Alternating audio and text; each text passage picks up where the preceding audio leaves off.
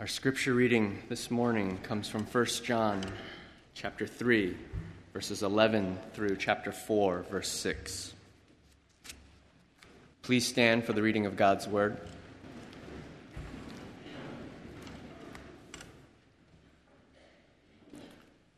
First John 3:11. For this is the message that you have heard from the beginning, that we should love one another. We should not be like Cain, who was of the evil one and murdered his brother. And why did he murder him? Because his own deeds were evil and his brother's righteous. Do not be surprised, brothers, that the world hates you. We know that we have passed out of life into death because we love the brothers. Whoever does not love abides in death. Everyone who hates his brother is a murderer, and you know that no murderer has eternal life abiding in him. By this we know love, that he laid down his life for us, and we ought to lay down our lives for the brothers. But if anyone has the world's goods and sees his brother in need, yet closes his heart against him, how does God's love abide in him? Little children, let us not love in word or talk, but in deed and in truth. By this we shall know that we are of the truth and reassure our hearts before him. For whenever our heart condemns us, God is greater than our heart, and he knows everything.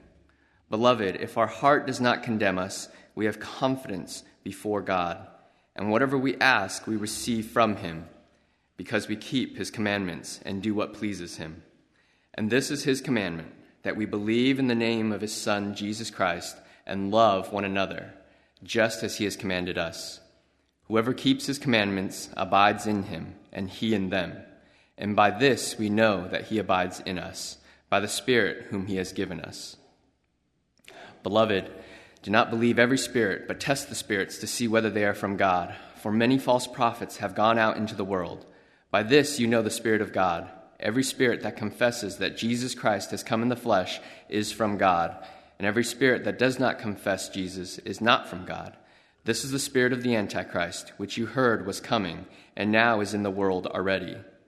Little children, you are from God and have overcome them. For he who is in you is greater than he who is in the world. They are from the world, therefore they speak from the world, and the world listens to them.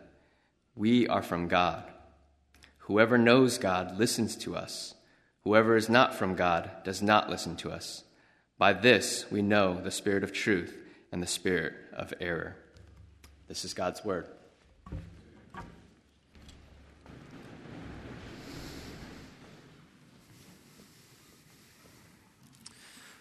Why is it so hard for so many people today to ever say that anything is actually wrong? I suppose everyone realizes that there is truth and there is error in certain areas of life. Mathematics, 2 plus 2 equals 4. It does not equal 5. Correct? But when it comes to other issues, other areas of life, we are very hesitant to ever say anything is ever wrong. When it comes to religion, it's all a matter of opinion. As long as you're sincere, it doesn't matter what you believe. Even certain moral behaviors. We have similar phrases that we use. No one has any rights to tell anyone else what to do. Well, is that a good way to think about love and truth, which is what this passage in front of us is asking us to consider? John, in the first half of the passage we just had read out so well, is talking about love, and he's defining it by means of a contrast between two very different people, between Cain and between Christ. And then he immediately goes on in his thinking to consider truth. And then by a contrast as well, he brings in this discussion about truth, connects it to love. And the contrast there in the matter of truth is between those who listen to the world and those who listen to the word. John is saying something like this: love is only a sufficient guide to our behavior when it is true love. Love and truth together. You do not truly love someone if it is not love in truth. And so, in a sense, John is disagreeing with the Beatles. all you need is not love. Or if it is just love, it's only a certain kind of love, that is true love. Now, surely this is accurate. We know this is the case in so many areas of life. We just don't like to admit it because we want to be tolerant. But there's so many things that we know, even in our culture today, that we should not tolerate. If someone is practicing self-harm, it is not loving to ignore that. It is loving to confront that. There are certain moral behaviors that we know are wrong, and we will not tolerate as a society. Abuse, pedophilia, murder. And yet when it comes to religion, no, it doesn't matter what you believe as long as you're sincere. And John is saying, no, all you need is not love, all you need is true love. Well, first, love, and there is this startling contrast. This is verses 11 to 24. And as you look down with me, my friends, at your Bibles, you'll see that he starts off the passage by reminding us of one of the themes that he's been discussing over and over again in this wonderful book, 1 John. He says, this is the message you heard from the beginning. Well, from the beginning, we saw a couple of weeks ago, is a key phrase of John's when he discusses and introduces what Jesus had said from the beginning. Jesus, God in human flesh, in the beginning was the Word, as John says in his Gospel. And so Jesus is the ultimate, the revelation of ultimate truth, and yet he really was at a certain place, at a certain time, there, the beginning. John saw him. He saw the beginning. Jesus, God in human flesh. And so this is the message you heard from the beginning. John saw Jesus.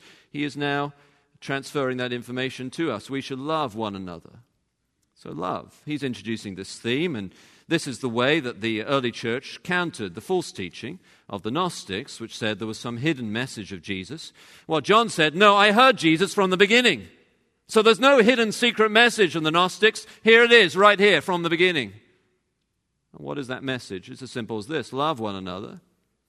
And the Gnostics, because they were super spiritual in their idea, they thought they were the elite, they turned up their noses at other Christians and left the fellowship, thinking they did not need to hang out with other Christians or need to gather together for worship. It was just them and their best friend and a cup of coffee, as it were. I don't know whether they drank coffee or not, but you know what I mean. And John says, no, from the beginning, this is a key principle. Love one another. By this shall all men know that you are my disciples, if you love one another. It's a key matter. From the beginning, Jesus taught this, that we gather because we love one another in the church. And you say, well, what does that really mean? Well, John tells us by this contrast, verses 12 to 15. And he reminds us of this well-known story from the Old Testament. You probably heard it growing up as a child, perhaps. And if you did not, let me just remind you. It's about Cain. Cain, of course, killed his brother Abel. And he killed him, John says, because his own deeds were evil while his brothers were righteous. And so Cain gave in to a dangerous cocktail of guilt. I feel bad because I'm doing something wrong, and jealousy. This other person is being favored by God. Guilt and jealousy. Now, we're told that Cain could have resisted this temptation, but he did not, and so he killed his brother. What John is saying is there's a choice here. There's a choice in two very different modes of behavior. You either act like Cain, and so he goes to verse 15, anyone who hates his brother is a murderer, or you act like Christ. Verse 16, this is how we know what love is. Jesus Christ, he laid down his life. He, Jesus, gave his life for us. It's either Cain-like or it's Christ-like. Two very different, contrasting modes of behavior. And so John, by introducing one of these great stories of the Old Testament, Cain and Abel, he's saying, well, look, you have a choice here whether you love one another. A choice right deep down in the heart, whether you hate or whether you love. And that choice, let me describe it for you. It's either being like Cain or it's being like Christ. And by this we know love, that he, Jesus, laid down his life for us, and we ought to lay down our lives for one another. It is a powerful contrast. Love so often just seems like smush, doesn't it? Just, be loving. John is saying, no, it is a contrast. It's a choice. It's a startling contrast between actually being a killer of your brother or a sacrifice for your brother. Between Cain and Christ. You see, once again, John is removing gray area and middle ground. We want to say to ourselves, when I don't really like those around me who are Christians, when I'm harboring feelings of guilt which lead to bitterness, which leads to anger, which leads to jealousy, when I harbor these feelings in my heart, I'm just not perhaps being perfect as a Christian, and maybe I should grow a little bit. And John is saying, no, actually, there's a temptation that's Cain-like. If you're not giving your life for your brother, the opposite is Cain. He's removing the gray area in the middle ground. It's not just general smush. Oh, love one another, or whatever that means. It doesn't matter. And so he's saying, in effect, when you think about going to church or serving or giving or forgiving another Christian, it's not just about whether you set the alarm early enough on Sunday morning. It's not just about whether the church is old-fashioned or up-to-date. It's actually a choice between whether you really love your brothers or not, whether you're Cain-like, who killed his brother, or Christ-like, who gave his life for us. It's a fundamental difference. It's a choice. It's a contrast that John is drawing that takes place in the heart in that moment of decision. And perhaps you say to yourself, well, that just sounds very sentimental or theoretical. Well, John then in verse 17 is quick to point out it's not theoretical, isn't he? Can you see that? We ought to lay down our lives for the brothers, verse 16, verse 17. But if anyone has the world's goods and sees his brother in need, yet closes his heart against him, how does God's love abide in him? In other words, it's practical. It's about something real. Doing something for one of God's people who's in need. And those of us who love theological discourse need to pay particular attention to verse 17. If anyone has the world's goods and sees his brother in need, yet closes his heart against him, how does God's love abide in him? Well, I talk about it. Verse 18, but do you do it? Those of us who have the world's goods and love reading theological books need to pay particular attention to verse 17. If anyone has the world's goods and sees his brother in need, yet closes his heart against him, how does God's love abide in him? Why? Because it's a choice between being Cain-like or Christ-like. You're either giving your life for your brother or you're taking his life for your own agenda. It's one thing to say, oh, I love everyone. It's another thing to actually love your neighbor. It's one thing to say, oh, I love the church. It's one thing to actually love a church. John is challenging, isn't he, by this contrast for all of us. If it's not real, how do you know whether God's love abides in you? Verse 17. Cain-like or Christ-like? Now, I do want you to notice, my friends, my brothers and sisters, that it's not Cain-like or Abel-like. Sometimes we think Christians must be very passive and just give away their lives meaninglessly. No, it's Christ-like. It's for a great vision, a great purpose. The mission of God here locally in Wheaton and globally all around the world, as we heard earlier, we are giving our lives for a great purpose, for Christ's glory. That's the call of this passage, to love in that practical way, even financial way. If you have the world's goods, but you don't help your brother, Christ-like, not Cain-like. And see, there's a wonderful comfort that comes from that when we begin to follow. Look at verses 19 to 24. It does you spiritual good. Specifically, it reassures your heart. By this we know that we are of the truth, and our hearts are reassured before Him. Reassures our heart before Him. And why does it do that? Well, it's not because doing practical, loving deeds saves us. John does not say that doing practical, loving deeds save us. No, we're saved by grace. John knows that. He's saying here something like this. Let me put his discussion from verse 19 to 24 in my own words. It goes something like this, I think John is saying. He's saying, look, I know that all of us here have moments when we feel and think in our hearts that we're not sure where we stand with God. And perhaps that affects our confidence, our spiritual confidence that, are we really going to give everything for the mission of Christ? And then how do we reassure ourselves then that this is actually true, the Bible is true, that our relationship with God is real? How do we reassure ourselves? Well, this is how you do it. You love in a way that must be supernatural. Christ-like, not Cain-like. And if you see yourself loving in just a little bit like Christ, you're giving yourself for someone else who's another Christian. By this shall men know that you are my disciples. By this you will know that you are His disciple. It will reassure you. It will give you strength and courage. It will do you spiritual good. You'll be able to come into church with your head held high, knowing that you're of Jesus's.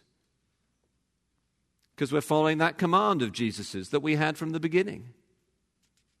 Love one another. We must be His. And so this matter of love and truth, John explains love first by drawing out a contrast between Christ and Cain.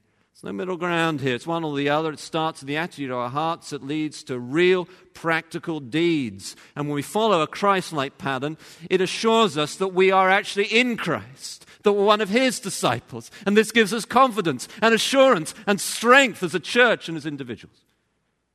It gives us gratitude. So love. Well, second, my friends, John also talks about truth. He connects them, and this is why we're looking at this passage as one whole, because in John's thinking it is a whole unit between love and truth. And this now is from verses 1 to 6 of chapter 4. And you look down there, and John now talks about the work of the Spirit and how we know we're of His by the Spirit that God gave us. And so he discusses that idea.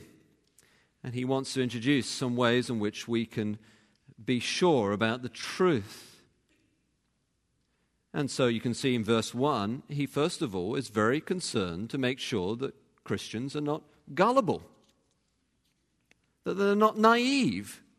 Beloved, so he's talking about love, and he loves us, he loves them in this context of love. Beloved, but truth. Do not believe every spirit, but test the spirits to see whether they're from God. For many false prophets have gone out into the world. That doesn't sound loving, you say. John says, oh, it is. That is loving. And he concludes, verse 6, by this we know the spirit of truth and the spirit of error. He's saying, look, I'm talking about love and truth, and I want you to understand the truth now and how you discern the truth. And I don't want you to be naive. I don't want you to be gullible. I want you to test. I want you to test. He's writing to Christians, not just Christian leaders. I want you to test the spirits. How do we do that? Well, we must first of all know that we have to do that. In other words, not just because something is new or has some excitement to it or talks a lot about the Spirit. And the people seem very nice. Oh, he's a very nice man. It must be true. Really? Oh, they mentioned Jesus. It must be really the real Jesus. Yeah? John says, no, you've got to test the spirits. You've got to be, willing not to be nice. It might be easier for a New Englander to swallow than a Midwesterner, perhaps.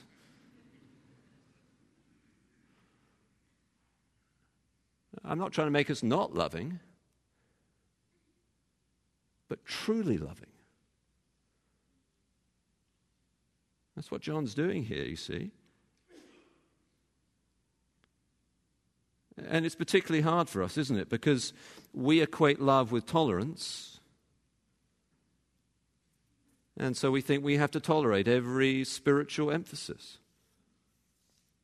And John says, no, test the spirits. Well, how do you do that? He gives two ways of testing. The first is in verse 2. And it's a confession. So it's something that's actually confessed, believed, acknowledged, said to be true by the individual or the particular group. And that confession is that Jesus Christ has come in the flesh. Now, you need some historical context to understand why this was particularly important at the time. There were a group of people, the Gnostics, who had a tendency to say that Jesus had not really come in the human flesh. He'd only seemed to be God in human flesh. And so John says, no, that's wrong. He was truly man and truly God. It was a particular test. Now, today, perhaps there aren't many groups out there that deny that we're likely to think are not likely to be gullible about and give way to and have to be warned about.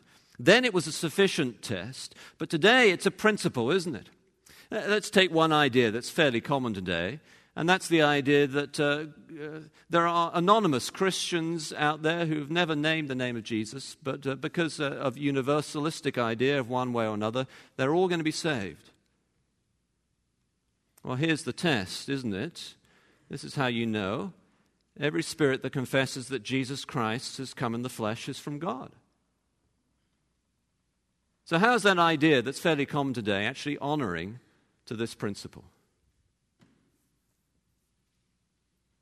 How does that exalt the God-man who humbled himself, became obedient to death, even death on the cross, that at the name of Jesus every knee should bow when his name is not even named? How is that honoring to the Lord Jesus? How? Test the spirits. That doesn't sound loving. It is loving. Because if you think that people don't actually have to name the Jesus, you won't send missionaries. And you won't go to your neighbor.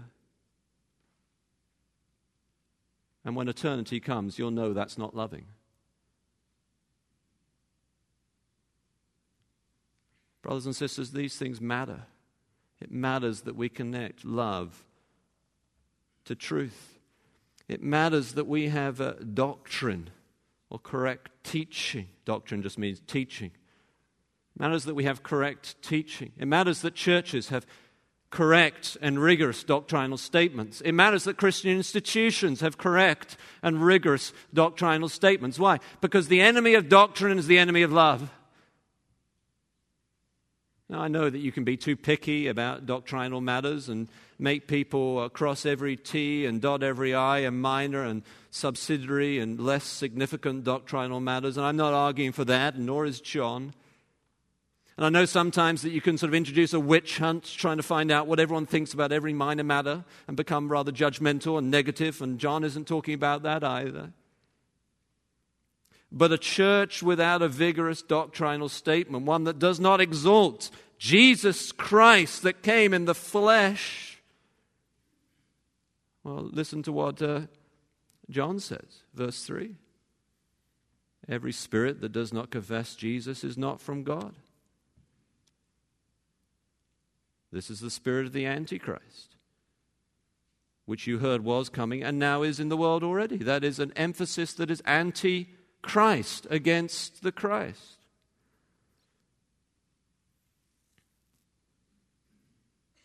We really need this book in the church today, don't we?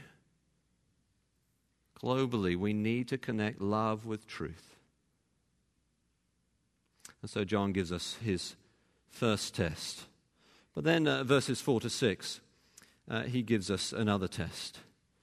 I think this other test is a clear contrast. Let me walk you through why I think that. It's a contrast between listening to the world and listening to the Word. So John says in verse 6, we are from God. Whoever knows God listens to us. who is not from God does not listen to us. And so John is writing as he's explaining what he saw from the beginning, what he heard from Jesus from the beginning. He, like the other apostles, were witnesses to Jesus and were commissioned by Jesus to author the New Testament. John talks about that in the farewell discourse, John's Gospel, John chapter 14 through to 17. They were specifically commissioned by Jesus to author the New Testament, to bear witness to what they had heard, that the Spirit would lead them to all truth. And so they write. And so he says, we are from God. Now I think he's using there the apostolic we. I think he's saying we apostles are from God. And of course, we're from God, all us Christians. But I think he's using this in a particular way in verse 6. Whoever knows God listens to us. Well, I wouldn't like to say that. You know, sometimes I can preach a very boring sermon, and sometimes maybe people aren't listening. You know. But John can say that. Whoever knows God listens to us, or listens to this. Now that is a fundamentally important principle, therefore. See, there are many religious movements that have Bibles. I've been to churches where there is a Bible in every pew, but it's never opened. I've been to other churches where they read the Bible and the person gets up and gives a homily that has nothing to do with what's just been read. And what John is saying, if we're not listening to the Word, we're listening to the world. Now, by the world, he does not mean non-Christian subculture. He means 1 John chapter 2, verse 16. The desires of the flesh, of the eyes, the pride in possessions. He's talking about what I want. He's not talking about non-Christian subculture. He's talking about what I want. And this spirit of the world can be just as much present in religious circles. What I want. I want God to be like this, and so I'm going to impose that upon the text. So I'm going to ignore the text. I'm going to have lots of mystical experiences out here. I'm going to listen for a voice when we should be listening to the verse. That is everywhere, even in evangelical culture today. We've got to come back to the Word, my friends. You say, that's not very loving. John says it is loving. You can just trace the history of churches. I've seen this as something of a church historian. Churches that gradually sidetrack the Word. The next generation is liberal, and the next generation is gone. It is gone. And again, when you get to eternity, you'll realize how loving John is being. We have to stand on the Word. Otherwise, we're listening to the world. And if we do, we have great confidence. We have so much to be thankful for. We have Christ. We assure our hearts. We have love and truth. Let's pray together.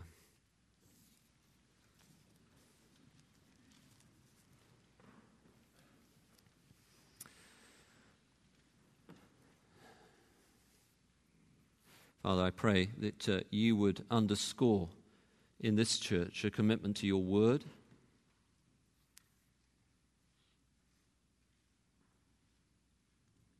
I pray for the church more generally, that you would help us as your people to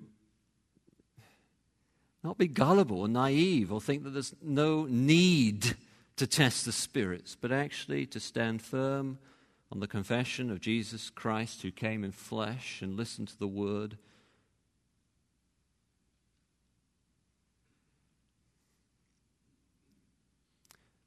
I pray also, Father, that you'd help us to make that practical.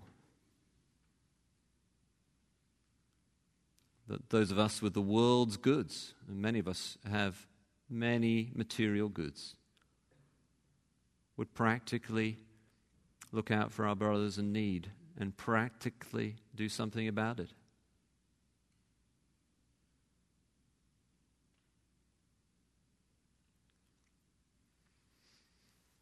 And I pray, Father, that by your Spirit, as we do, give us great reassurance that we are of Christ, and Christ abides in us. And so give us great cause for thankfulness. In the name of Jesus, amen.